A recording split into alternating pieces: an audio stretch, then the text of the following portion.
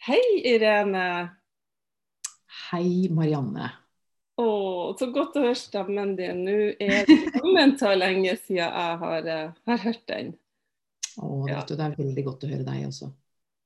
Men du, vi møttes jo for første gang jeg må jo spole litt tilbake, for tiden går så fort. Kan det være 20 år siden i Nyksund? Er det så Ja. lenge siden? Ja. Ja, vet du hva? Tida går. Det er det faktisk, Marianne. Oi, ja, sant. For da jeg husker jeg skulle utover, og jeg husker bare jeg hadde hørt om de damene i Nyksund, noen damer, og så hadde jeg hørt om deg, og så at du var så spesiell, og det var du jo, det er du jo, men altså ja, for du er litt sånn, jeg skulle til å si, du er i fri sjel, og du har tatt noen valg som egentlig, ja, kanskje andre har tenkt, oi, hva hun gjør nå, liksom, men for der har det vært rett, og jeg har lyst til å snakke litt om det, for vi har jo valg hver dag, vi mennesker, ikke sant? Ja, absolutt. Og fortell litt først om, tilbake til hvor du vokste opp, Irene, for du er jo ikke nordlending, selv om du har bodd, ja, du har vel hatt nordlending etter så mange år i nord. Ja, faktisk har jeg levd 2 runder i Nord-Norge, så det er jo blitt nesten halve livet faktisk, totalt sett. Men jeg er vokst opp 1 time fra Oslo. Ja. Skotselv, det er verdens navle. Det er en bitte liten by som man kjører forbi egentlig. Ja. Og landet der er vokst opp med veldig, ja, så du er jo men nå er du akkurat nå bymenneske for å ta til deg litt av byens puls, kanskje. Det, altså, ja. du tilpasser deg der du kommer, liksom. Så, ja. Det er liksom, alle steder har jo forskjellig farge og forskjellige muligheter. Jeg har liksom alltid hatt det sånn i livet at jeg inspireres av de forskjellige fargene. Det hjelper meg til å se ting nytt og få perspektiv. Ja, begynner du å kjede deg hvis det på en måte blir hele tiden det samme? Begynner du å bli litt sånn rastløs da, eller? Ja, altså jeg er jo en sjel som er en vandrer, tror jeg. Ja. Og liker endring.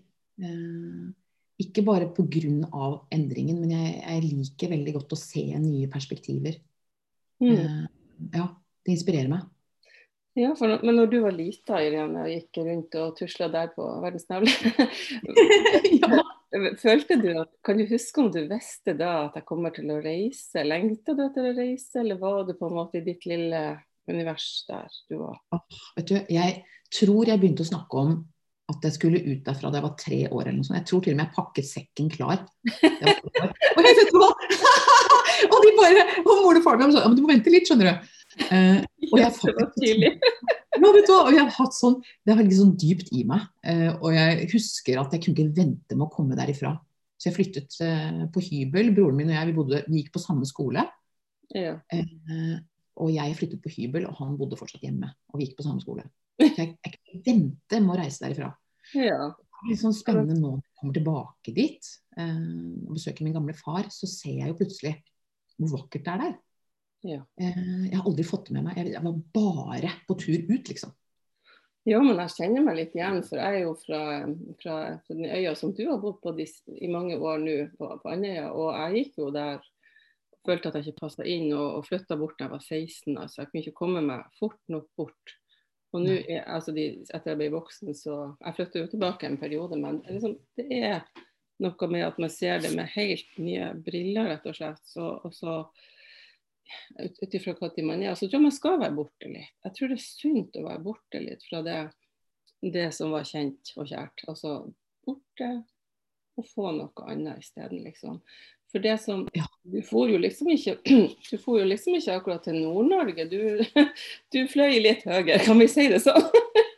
Ja, jeg gjorde det. Du fløy mye ned i Florida.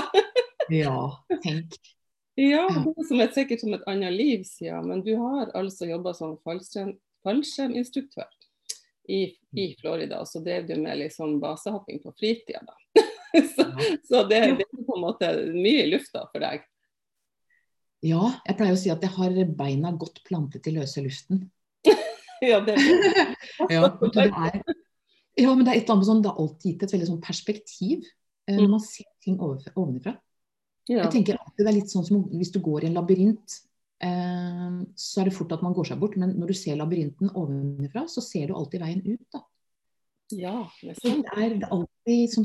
Det er alltid veldig sånn klargjørende for meg å få det fugleperspektivet, og det bruker jeg i livet også. Det er fint sånn, jeg bruker å tenke mange ganger når jeg sitter og ser på ørene og sånn, at jeg skulle ønske, og hvis jeg av og til ikke at jeg føler til kaos, så bruker jeg å tenke at når man zoomer opp litt og ser det i ørneperspektiv. For å liksom, finne på en måte, da ser alt på en måte enklere ut. Det blir sånn forenklet. Finnes det løsninger. Men du var jo sikkert ganske ung da når du for, nå er det jo så lenge siden, første gang jeg intervjuet deg, men du var ganske ung når du for til USA. Og hva som gjorde at du på en måte for dit, og for det andre, hva som gjorde at du i mange år da jobbet som instruktør? Og tok med andre opp i lufta. Vet du, jeg dro til Florida første gang. Jeg begynte å hoppe fallskjerm da jeg var 16 år.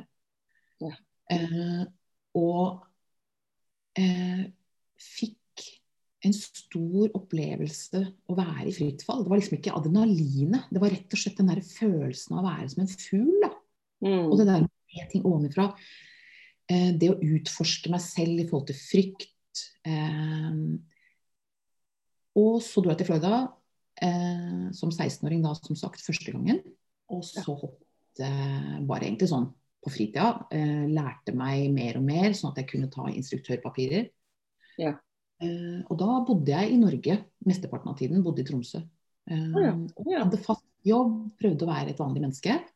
I alle ankomsttegn, altså. Det er ikke noe gærent å være vanlig menneske, men jeg bare skjønte at jeg blir ikke inspirert av 8-4 til jeg er 67 år, da sovner jeg på post, rett og slett. Jeg glemmer å se mirakel i livet, da. Ja, da kjente du det tidlig i hvert fall, at du skulle noe annet enn det som kanskje mange velger, eller sånn. Ja, jeg har alltid kjent meg annerledes. Altså når liksom, man definerer kjøreretning, så har jeg alltid kjørt andre veien. Og skjønt at jeg har en egen vei å gå, da. Men jeg er ikke oppdratt sånn, og har møtt en del motstand og frykt i familien. For jeg er jo vokst opp med veldig sånn satte trygge, fine foreldre, samme jobb, samme sted, ikke sant? Så det er jo ingen som har gått opp den løypa for meg med å være helt annerledes. Men tror du at det er et spørsmål som kanskje er vanskelig å svare på, men tror du at vi velger likevel foreldrene våre når vi kommer til denne jorda? Ja, det tror jeg. Ja, det tror jeg. At vi skal lære noe av de, og ikke minst så skal foreldre lære noe av barna sine. Det tror jeg kanskje er den største på mange måter. Det trenger ikke å være det, men det er en sånn, for det mange ganger kan det være bratt. Det er ingen som sier at det er noen 94-jobb og barn, liksom. Så, Men du var altså, du for og pendlet til Florida, men bodde ikke du der også en del på heltid? Så det ble etter hvert, det tyngdepunktet. Jeg hadde liksom en fot i Norge og en fot i USA, og så etter hvert så ble tyngdepunktet mer over til USA da. Så jeg bodde der sammen nesten i 10 år faktisk, og var profesjonell instruktør. Ja, og der hadde du jo, jeg husker det, du hadde litt av hvert slags folk oppe i lufta. Det var jo også ikke uvanlig at det kom kjendiser. Neida. Som du skulle ta opp, men du behandler jo alle likt, sånn har jo jeg lært av å kjenne, og om det er den eller den, så er du like opptatt av å gi dem akkurat det de skal ha. Så det synes jeg er en veldig fin ting, at man behandler alle mennesker likt. Ja, altså jeg har en sånn medfødt evne, tror jeg, til å se forbi fasade, da. Se forbi og helt inn i sjela på en måte. Det høres kanskje skummelt ut. Det er mange som sier det, ikke sånn på meg. Men det handler ikke om det, det handler mer om det der å virkelig se forbi opplæringen, se forbi liksom det som jeg har lyst til å vise til verden, og virkelig gå helt inn til det da. Og kjenne på den der broen mellom hjertene, som jeg tror vi alle har til hverandre. Og jeg tror det er så viktig det du sier, for at det som vi har skjedd i samfunnet nå med alle disse prestasjonene, og hvis noen møter et ungt menneske, så det spørsmål liksom, ja, hva du studerer, og hvis ungdommen svarer liksom, nei, jeg studerer ikke, så får de rare blikk. Oi, du studerer ikke, skal vel bli noe. Altså, det veldig mye, og så nesten så det blir for masse utdanning, og vi kan jo ha veldig godt av utdanning, men hva skal vi med alt det der? Og så tenker jeg at vi tar jo av livet vår egen tid på å studere, og så skal man jo integrere. Det er jo ikke alle som tar seg tid til det, da. Nei, så det ikke alle som inspireres av å studere og bruke det mentale veldig sterkt, da. Og jeg tenker at vi jo human beings og ikke human doings, ikke sant? Ja. Det å liksom, ja, å verdsette væren, da. Verdsette litt langsomhet, verdsette det å få med seg følelser, få med seg kreativitet. Ja, ikke sant, som du sier med barna, at ikke liksom, livet blir en sånn et logistikkproblem å løse, men at det faktisk det et mirakel å være her i kroppen en kort tid. Og jeg tenker liksom, noen ganger så setter jeg meg på månen og ser på den her blå planeten som svever i kloders rom, og så tenker jeg, wow, tenk at vi her. Ja. Og ja, apropos perspektiv, ikke sant? Og når jeg ser barn, jeg inspireres veldig av barn, selv om jeg ikke har egne barn av eget valg, da. Men jeg inspireres med den der uskyldigheten, ikke sant? De kan liksom bli helt fortapt i en kongle som ligger ved et tre. Ja. Og vi har så mye å lære av det å være her og nå, og det jo på en måte blitt veldig sånn populært da, å snakke om her og nå. Men virkelig bare trekke pusten, se på barna, se på dyrene, naturen. De kan virkelig vise vei inn i livet på en måte, ned fra hodet og inn i kroppen. Ja, for det der du sier nå, det jo så, jeg tenker på det, jeg har jo selv gjort det i mange år, jeg tenker på, du kan stå midt i en vanskelig situasjon eller en katastrofe, og så hvis du klarer da å sette forsøksklasse på noe som ekte og nært, og ja, om det noe å se på en fugl, eller om det altså om du sier, studere i kongle, den finnes, kjenne på den, fordi at de tingene, også fjellene, ikke sant, de vil jo stå der, med mindre de sprenges bort, så vil jo de stå der ut i evigheten, ikke sant, og så vi bare her, og så, ja, nei, det veldig viktige ting, og så tenker jeg på, det blir heldigvis stadig flere som oppdager det, og noen går på, altså, folk går på kurs for å lære seg om stillhet, og de går, nå det veldig inn, og jeg tror det var Japan sist jeg så om det, da, å gå i gruppa ut i en skog og sette seg og øve seg på å være stille, liksom sånn, og det jo for noen helt naturlig, mens for andre det faktisk ikke det, for vi så overstimulert at, ja. Altså, og du har jo disse valgene du har tatt, når jeg tenker på, vil at du skal snakke litt om, for jeg husker veldig godt det du sa, du fikk en telefon om du ville kjøpe en tredjedels hus i Nyksund i Nord-Norge, og da var du i Florida. Ja. Og fortell om den opplevelsen, for det var jo, altså, hva var det? Ja, hva var det? Vet du, altså, det ganske sånn betegnende for hvordan mitt liv har vært og det at jeg får sånne veldig tydelige beskjeder. Og det mennesker som døråpnere for meg, og jeg får alltid en litt sånn rastløs følelse før det skjer, og det fikk jeg i Florida også. Liksom de siste par månedene så kjente jeg liksom bare, nå det et eller annet på gang. Jeg vet ikke hva det Du vet, det liksom neste stepping stone da. Ja. Og så får jeg denne telefonen. Altså har jeg helt sånn, virkelig sånn en telefon fra en venninne som jeg ikke har hørt fra på kanskje 10 år. Hun trønder, nydelig. Ja. Så sier hun, hei Irene, det Elisabeth. Jeg tenker så på det her, skjønner du, nå står vi oppe i Vesterålen i et sted som Nøksund. Vi må kjøpe et hus her, skal du bli med og kjøpe en tredjedels hus her? Og så står jeg liksom i telefonen, og det jo kjempevarmt, og så får jeg skikkelig gåsehud. Ja. Bare ringer det ja i ørene mine, så sier jeg ja. Ja. Og så sier hun, men da byr vi på det, så da må du bare sette inn penger på konto på mandag, liksom. Såpass fort, ja. Det hastet. Ja, og da var det ja, og da begynte det å rulle, og da dro jeg faktisk til Florida året etterpå. Nei, til Nyksund året etterpå. Ja, for du for, og for det husker jeg du sa at Nyksund savnet deg, og du kunne ikke forlate. På en måte. Du visste at du skulle være der. Ikke bare at huset var fint, for det var jo et kjempefint hus, men liksom du skulle være der. Du hadde noe du skulle gjøre der. Så du kunne du bare si opp jobben i Florida. Vet du, det var jo bare med veldig sånn med stor sorg da, å forlate menneskene på hvert sted hele tiden. Men jeg skjønner det ofte litt sent selv. Jeg var jo faktisk på vei tilbake til Florida etter 2 uker. Jeg skulle bare være der i 2 uker. Ja.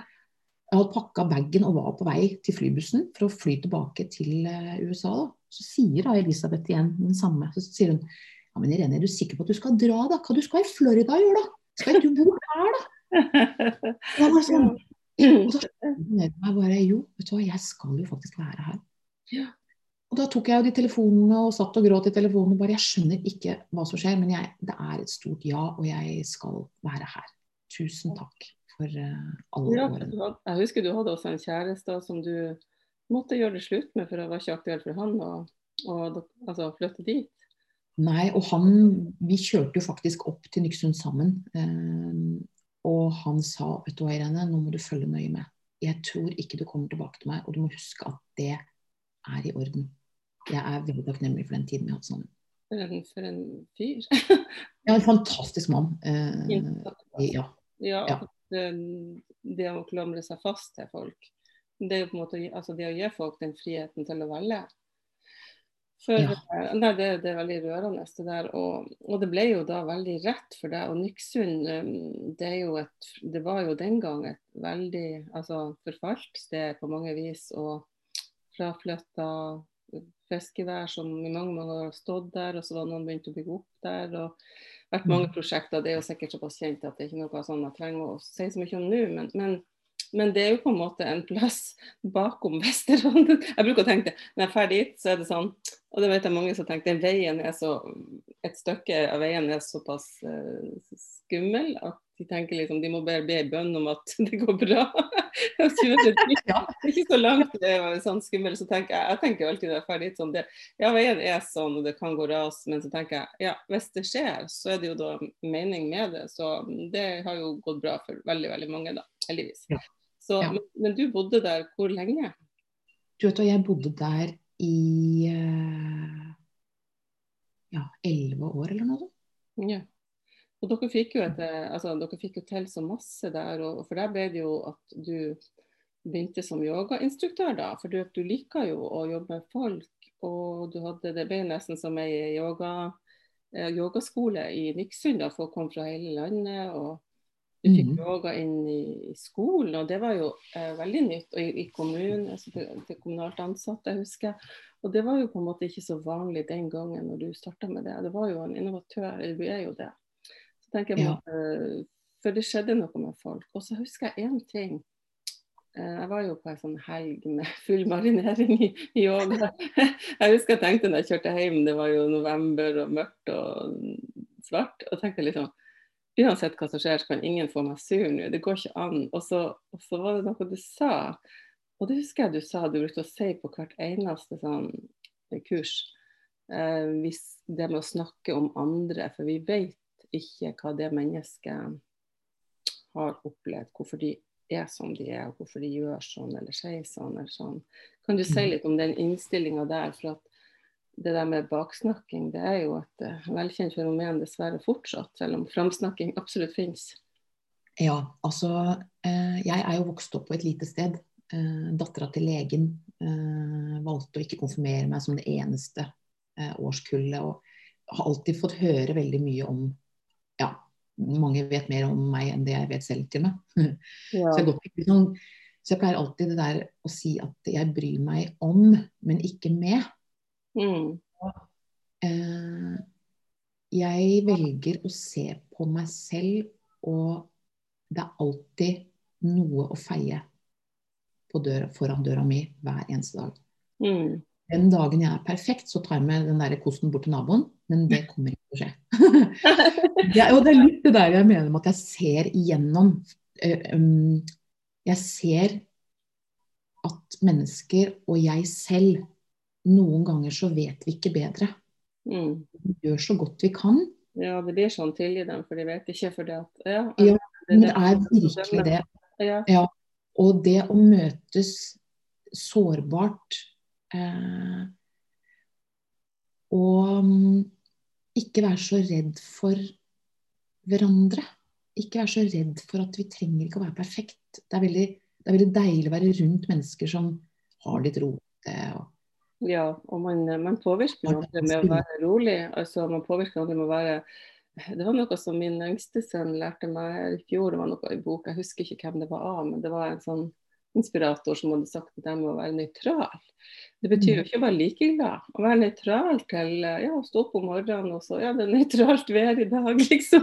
Hvis det er skikkelig gladholke og vind og blåst, og så er det ikke det man hadde tenkt å gå en tur, eller uansett. Så er det liksom, men det er nøytralt. Og det var akkurat som en sånn liten sånn, da lærte han meg noe sånn, med det at han delte den kunnskapen. Ja, det er nøytral, jeg stiller meg nøytral, og da blir det en ro rundt det der å være litt nøytral. Det er jo på en måte, det er jo bare at man ikke trenger å bli så oppjaget, liksom sånn, herregud, det er gladholka, for det hjelper oss jo ikke. Så. Nei, trenger ikke å mene så mye, ha så mye synspunkter hele tiden. Jeg synes det er mye mer interessant å gå i land på den øya som er det andre mennesket.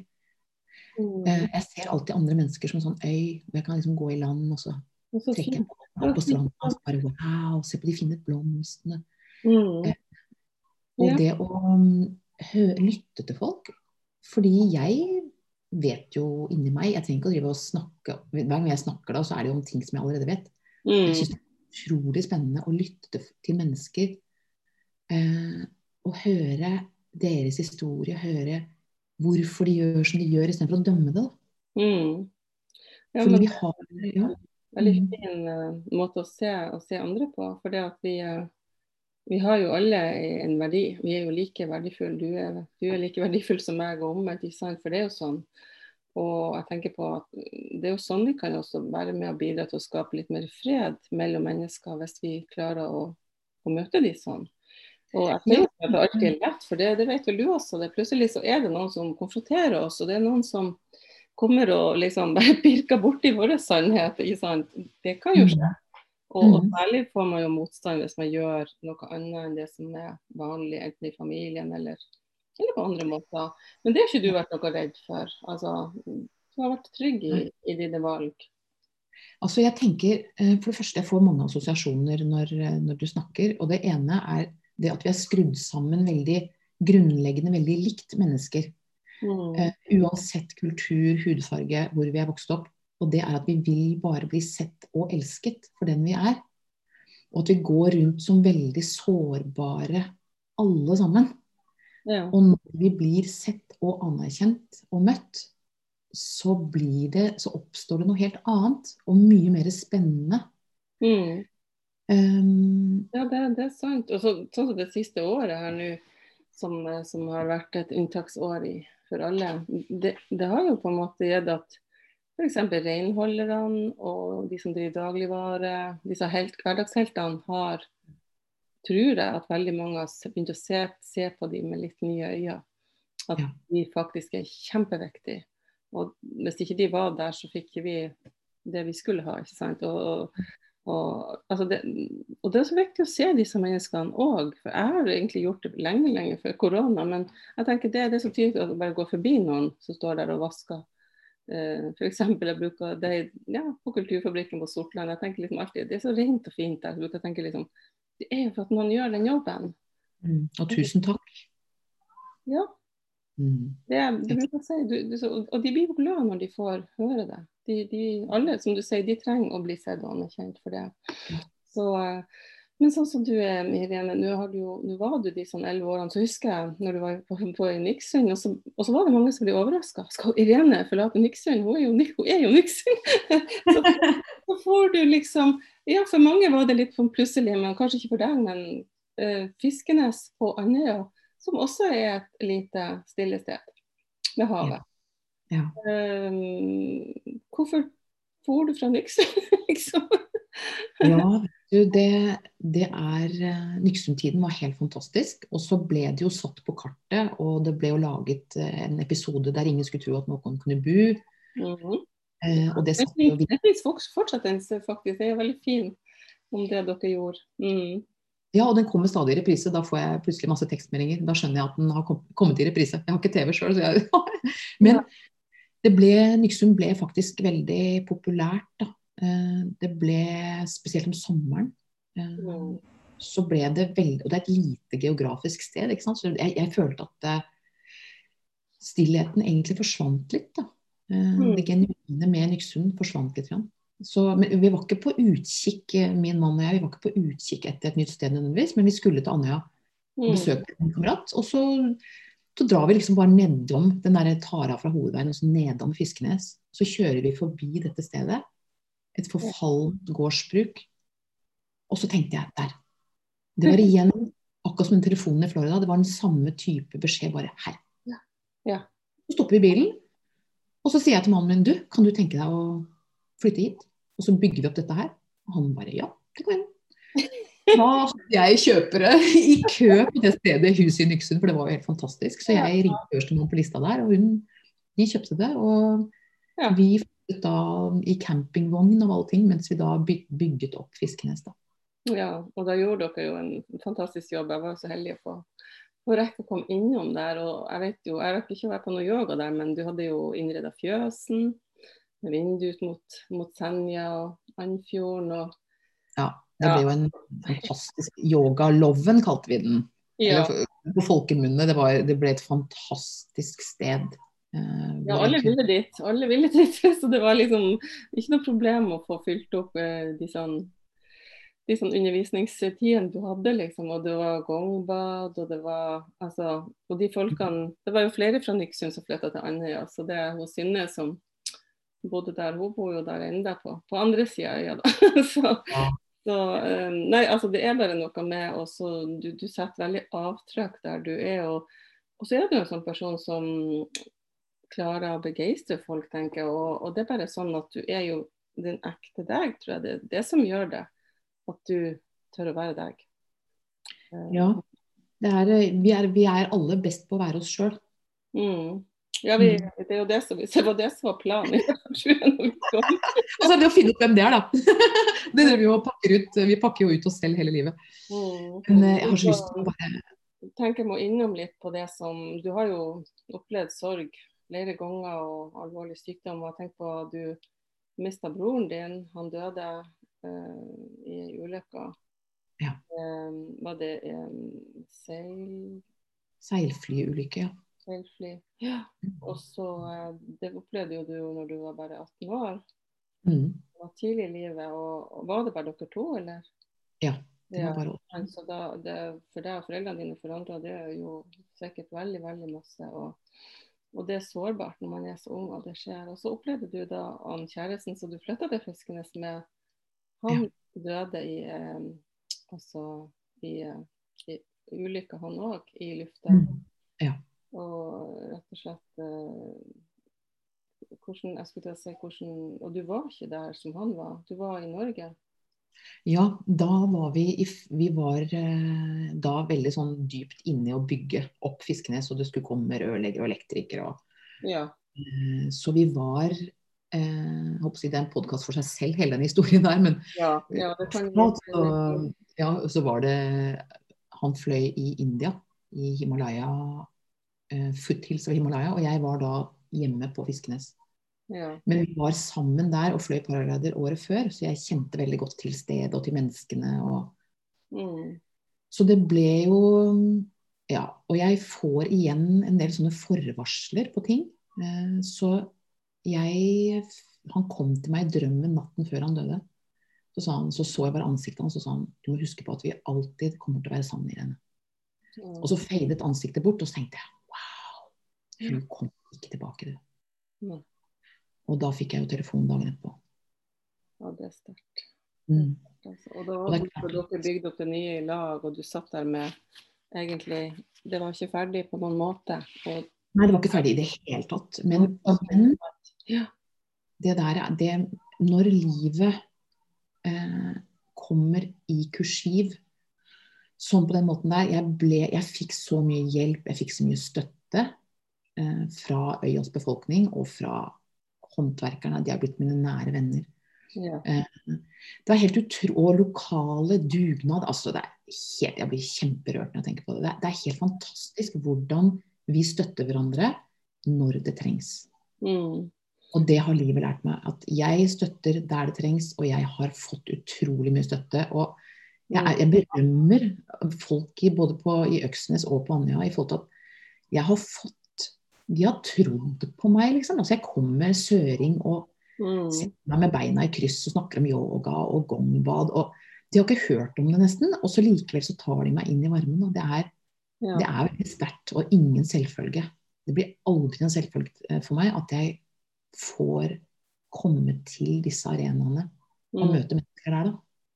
Ja, det er jo, altså det er jo veldig, veldig fint, og det, på en måte det er jo for at når du da også er sann i deg selv, for jeg husker jo det at jeg ble helt forfæret når jeg hørte at han var død, så tenkte jeg, å nei, de som skal bygge opp, og så. Det er sånn vanlig å tenke sånn som jeg tenker, tror jeg, og så husker jeg at jeg møtte deg, og så husker jeg også at, for du har en litt annen måte enn mange andre å se verden på, sånn som når den sorgen og det sjokket skjedde, ikke sant?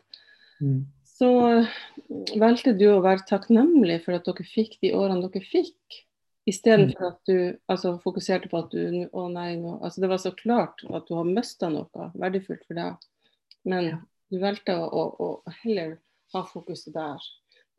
Hvordan greide du det, skal jeg si? Klarer du å forklare det?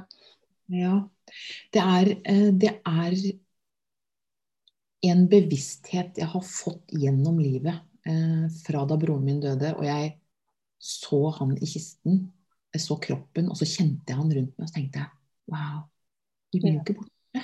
Og jeg kjente så veldig tydelig, jeg hadde ikke reflektert rundt det før. Og så ble jeg veldig syk selv en gang, og var ganske sånn på kanten egentlig, og også kjente at, nei, men jeg blir jo ikke borte. Selv om kroppen dør, og jeg forlater jorda, så blir jeg ikke borte. Og jeg fikk det veldig sterkt med min mann også, at han er ikke borte. Men selvfølgelig et vanvittig sjokk og savn, men vi har hele tiden valg om å være veldig glad for det vi har fått, og ikke hele tiden putte fokus på det vi mangler. Og det har naturen lært meg egentlig. Og jeg husker folk sa til meg, men det er alt for tidlig, og det er urettferdig. Og så tenkte jeg, nei, alt har sin tid da. Akkurat som trærne som feller bladene om høsten. Så tenker jeg, noen ganger er det september, noen ganger er det oktober, og det er liksom, vi tenker ikke at nei, dette var alt for tidlig, eller nei, dette er urettferdig at bladene faller nå. Det er så store tannhjul som er beyond our power. Og det jeg har vært veldig sånn sterkt i livet og i kontakt med de store tannhjulene, uten å kalle det for en religion eller Gud, men liksom de store tingene som gir meg litt sånn fugleperspektiv til den der labyrinten som jeg snakket om innledningsvis.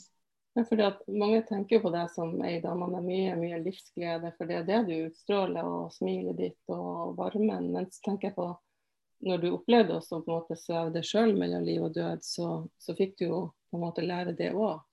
Akkurat det du snakket om nå, som at du kanskje det gjorde deg mer trygg også på at det ikke, altså frykten, man trenger ikke gå med så mye frykt for det ukjente, for det at, altså, jeg vet ikke, det er jo ikke gitt for alle å tenke sånn og klare å integrere det, men det kan jo være til stor hjelp hvis man tenker at det, jeg husker mora mi brukte å si, det er noe mening med alt som skjer, og det som skjer, det skjer, liksom. Og det kan jo man velge å tenke mange ganger, jeg har jo hørt folk som blir veldig sånn, som synder seg selv, og det er urettferdig, og det er sånn og sånn, men altså hvis man tenker på en måte, ok, det var noe mening med det, så det er jo en visdom i de der gamle ordene. Ja, så, absolutt. Det er veldig fint at du ville dele akkurat det her, så jeg tenker på, vi er jo i en tid nå som vi virkelig, mange har kjent på sårbarhet og stillhet, som jeg og du er veldig glad i, det har kanskje vært helt nytt for mange.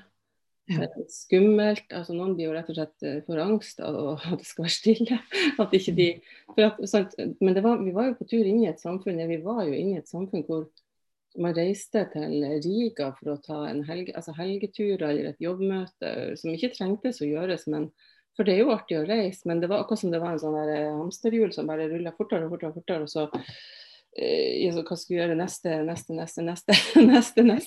Ja. Og da man jo i hvert fall ikke i øyeblikket sånn. Nei.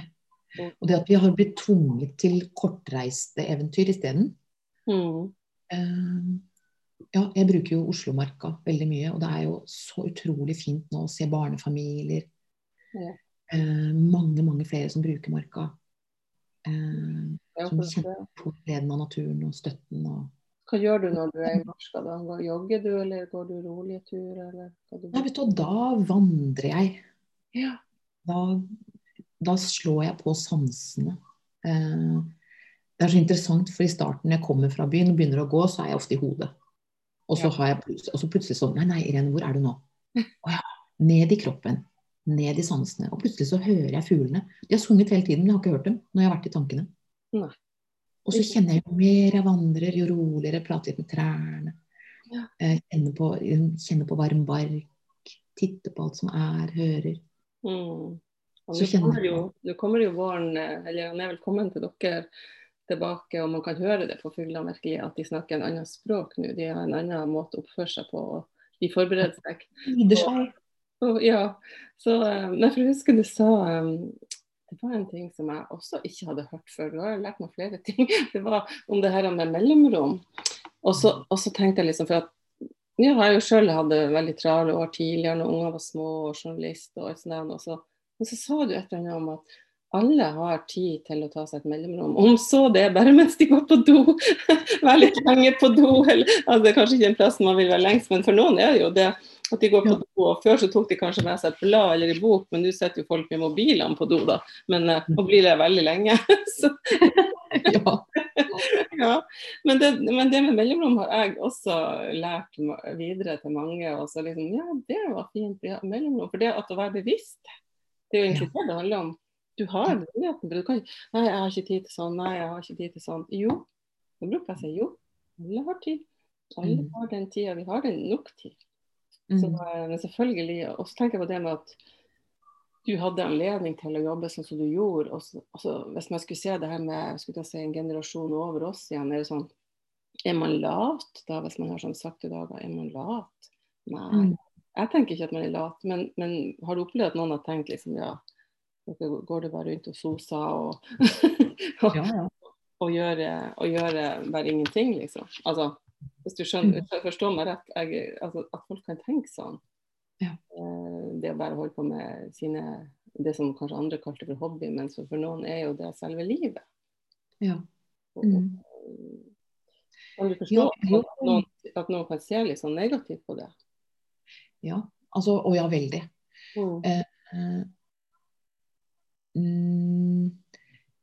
Det verdsatt i vår verden, altså i vår del av verden, så det jo veldig verdsatt hva vi har gjort hele tiden. Og vi spør jo barn, hva skal du bli når du blir stor?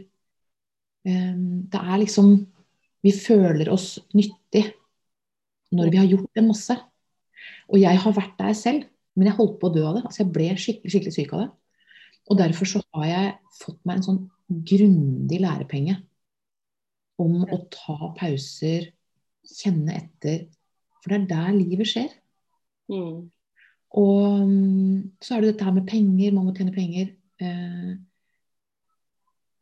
Så det jo alltid en kabal da, men det veldig mye som gratis å gjøre. For eksempel å være ute i naturen, kortreist. Ja, og det jo en sånn, vi jo så heldige i Norge som har så mye natur. Vi har jo nok til alle. Og det også noe dere har tenkt, altså jeg sier dere i Nyksund, det var liksom sånn, det nok til alle, uansett om man starter med det eller starter med det. Det nok til alle, og det viser seg å stemme det. Det det jo. For det ingen som kan være deg, Irene. Det ingen som kan være meg, eller noen, altså gjøre ting på den måten, ikke sant? Så, men du har levd så mye av det livet, sånn tilbaketrukket og valgt å ikke ha TV, radio. Hvordan det nå? Ser du på nyheter daglig, eller velger du å på en måte bare ikke oppdatering også? Ja, jeg har sluttet tidlig å se på nyheter og lese aviser. Jeg fikk meg en skikkelig, og jeg får vite de grove trekkene, får jeg alltid vite. Men jeg hadde meg en veldig sånn, jeg synes det veldig spennende å reflektere over ting, og det har jeg hatt mye tid til. Så da jeg husker første gangen det ble skrevet noe om meg i avisene, og så ble jeg sitert, og så sier et eller annet, og så sier Irene Hesling, og så var det ikke sant. Ja. Og så tenker jeg, hvor mange saker det i avisene som jeg ikke vet noe om, som ikke sanne, eller i beste fall et synspunkt og en bit av et mye større bilde. Og jeg føler meg, og med nyheter, det bare fokus på de negative tingene. Jeg vil ikke nære det. Og det så mye fantastisk bra som skjer også, som vi ikke får vite om. Så når folk sier til meg, holder du deg ikke orientert? Ja, om hva da? Fordi mine nyhetskanaler fra andre steder. Ja, og det betyr ikke at jeg luller meg inn og bare la, la, la, la, peace and love. Jeg vet veldig godt store julen igjen. Ja. Men jeg tenker at Gandhi sa, be the change you want to see in the world. Og det faktisk det jeg vil nære. Det som mellommenneskelig, som kjærlig. Og jeg vil putte min energi inn der. Og jeg føler meg undervurdert som menneske når jeg hører på nyhetene. Jeg føler at de tror jeg en idiot som ikke tenker selv. Og det liker jeg ikke. Nei, jeg kjenner meg igjen i det. Og jeg jo journalist selv, men jeg må si at jeg har fått noen blikk når jeg har sagt at jeg hører så lite nyheter. Fordi at jeg gjør de valgene om at jeg får med meg uansett nok. Og det gjør meg også ikke godt. Og det dessverre synes jeg det trist at så mange mennesker, for nå det veldig mange som sitter alene, ikke sant? Og hva det de gjør da? Jo, de sitter og ser alle nysendinger og reprisene og alt, og det jo det vi har fokus på som blir virkeligheten. Det blir jo da kjempeskummelt å leve i den virkeligheten, mens vi i stedet kan gå en tur, eller se, hvis ikke folk kan gå en tur, det jo ikke alle som kan komme seg ut, så kan de i hvert fall se ut. Og de kan altså bare gjøre noe. For jeg tror vi på vei nå til å lære ganske en sånn ekstremsportlæring det her året, at vi må på en måte tenke litt nytt. Vi må tenke litt annerledes hvis vi skal fikse det her i lag. Ja, og det jo akkurat det der i lag. Jeg tror det som vi har tatt som en selvfølge før, som vi ikke får nå, blant annet det å være sammen, det å kunne klemme. Jeg tror det en lengsel som en drivkraft da. Ja. Du jo en veldig klemmer, og jeg husker jo de der Nixon-klemmene, de var ikke sånn et sekund, liksom. De var ordentlig omfavnelse i kjærlighet, så det var, ikke sant? Ja, klart at det da lengter man virkelig etter. Ja, det jo godt å holde rundt et menneske, det jo nydelig, altså. Så det klart at, og vi var ikke bevisst på at det kom vi til å savne, for vi kunne gjøre det når vi ville. Så det... Ja, og vi vet ikke hva vi har før vi ikke har det lenger. Nei. Jeg tror også at vi skjønner virkelig nå at vi henger sammen på denne kloden. Og vi snakker om den dugnadsånden, og det jo helt sant at det jeg gjør, det har en innvirkning på alle. Ja, og jeg fikk så lyst til å lese noe, jeg har ikke sett på dagens, jeg har bladd om på dagens, jeg har sånn vårkalender, men vet du hva det står i dag, 17. mars? Det står, det en som jeg hadde i mange år da, jeg glemmer jo fra hva som stod 17. mars i fjor, så man husker jo ikke det. I livets travelhet, i presset fra våre beslutninger, har freden blitt en luksusvare. Ta den når den kommer, og nyt den. Det gir deg tid til å puste. Det gir deg hvile og håp og liv. Det var altså skrevet i 1928 av en Pam Brown. Så det var jo kloke ord for dagen, egentlig også. Som passer på det allmenngyldig. Ja, det virker i 2021 nå. Ja, men hva Irene skal bli nå? Jeg vet ikke, det jo så lenge siden jeg møtte deg, men du jo like ung fortsatt, men hvor ung du nå i alder da? Hva du Nå jeg 53 år faktisk. Ja. Jeg skjønner ikke helt når det skjedde. Nei, det vi begge i de glade 50-årene. Ja. Men hva skal du bli når du blir stor? Skal du være i Oslo, eller noe du på en måte vil holde for deg selv? Hva som skjer videre? Det litt i nei, jeg skal ikke være noe særlig lenger i byen. Nå har jeg møtt en del mennesker, knyttet noen kontakter, hatt veldig fine møter, hverdagsmøter med mennesker. Så nå går veien videre. Det eneste jeg foreløpig vet at jeg skal pakke ned telt og primus i ryggsekken og vandre i fjellet i hvert fall en måned i sommer. Det hørtes godt. Ja, vet du, det noe med den langsomheten over lang tid. Og så får vi se, jeg har ingen fast bopel akkurat nå. Jeg har solgt leiligheten akkurat nå. Oi, hurra! Jeg vet faktisk ikke hvor veien går. Det jo spennende. Det kan bli en episode. Hvor skal Irene? Ja! Men du jo der. Uansett hvor du så du der, og så får du de nye menneskemøtene som det går jo begge veier. Sharing is caring, ikke sant? Men hvis han begynner å avrunde litt nå, selv om jeg ikke har lyst til det, så har jeg lyst til å spørre deg, hvordan den en fin dag for deg? For du skaper jo dine dager. Hvordan starter den? Da starter den ganske tidlig om morgenen. Ja. Og da sitter jeg litt stille. Hvis det mørkt ute, så bare tenner jeg litt lys. Nå begynner det heldigvis å bli lysere. Men sitter virkelig og kobler med pusten og alt liv, og føler meg veldig, veldig takknemlig for at jeg frisk og i verden. Det gir meg veldig sånn fantastisk start på dagen å kjenne på takknemlighet. Ja. Og så det god kaffe og veldig sånn rolig stemning om morgenen. Har du på musikk, eller har du noe? Veldig ofte stille. Hender at I det siste så har jeg danset en del, og liksom vært I bevegelse og sånn. Ja. Så jeg veldig heldig at jeg kan bestemme mye av dagen selv, bestemme mye av min egen tid. Og da det mye ute I naturen med dyr, jobber frivillig rundt omkring. Fint. Ja, det jo kjempefint. Ja. Og Du bare Det jo det vi trenger jo ikke å bare gjøre, vi bare kan være. Det jo det som jeg husker fra da jeg møtte deg første gangen, og jeg vet at du ennå den du Og det synes jeg kjempefint. Og det var utrolig fint og inspirerende å snakke med deg igjen, Irene, det må jeg si. Og kanskje må vi ta en egen podcast-episode om et eget tema en gang, for du har jo gjort masse. Det du har delt nå I hvert fall, det I hvert fall kjempefine ting som jeg håper lytterne også kommer til å smile, og det tror jeg jo.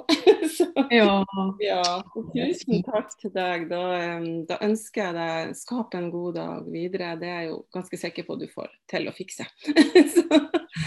Takk, Marianne. Ja. Takk, og lev vel. Takk.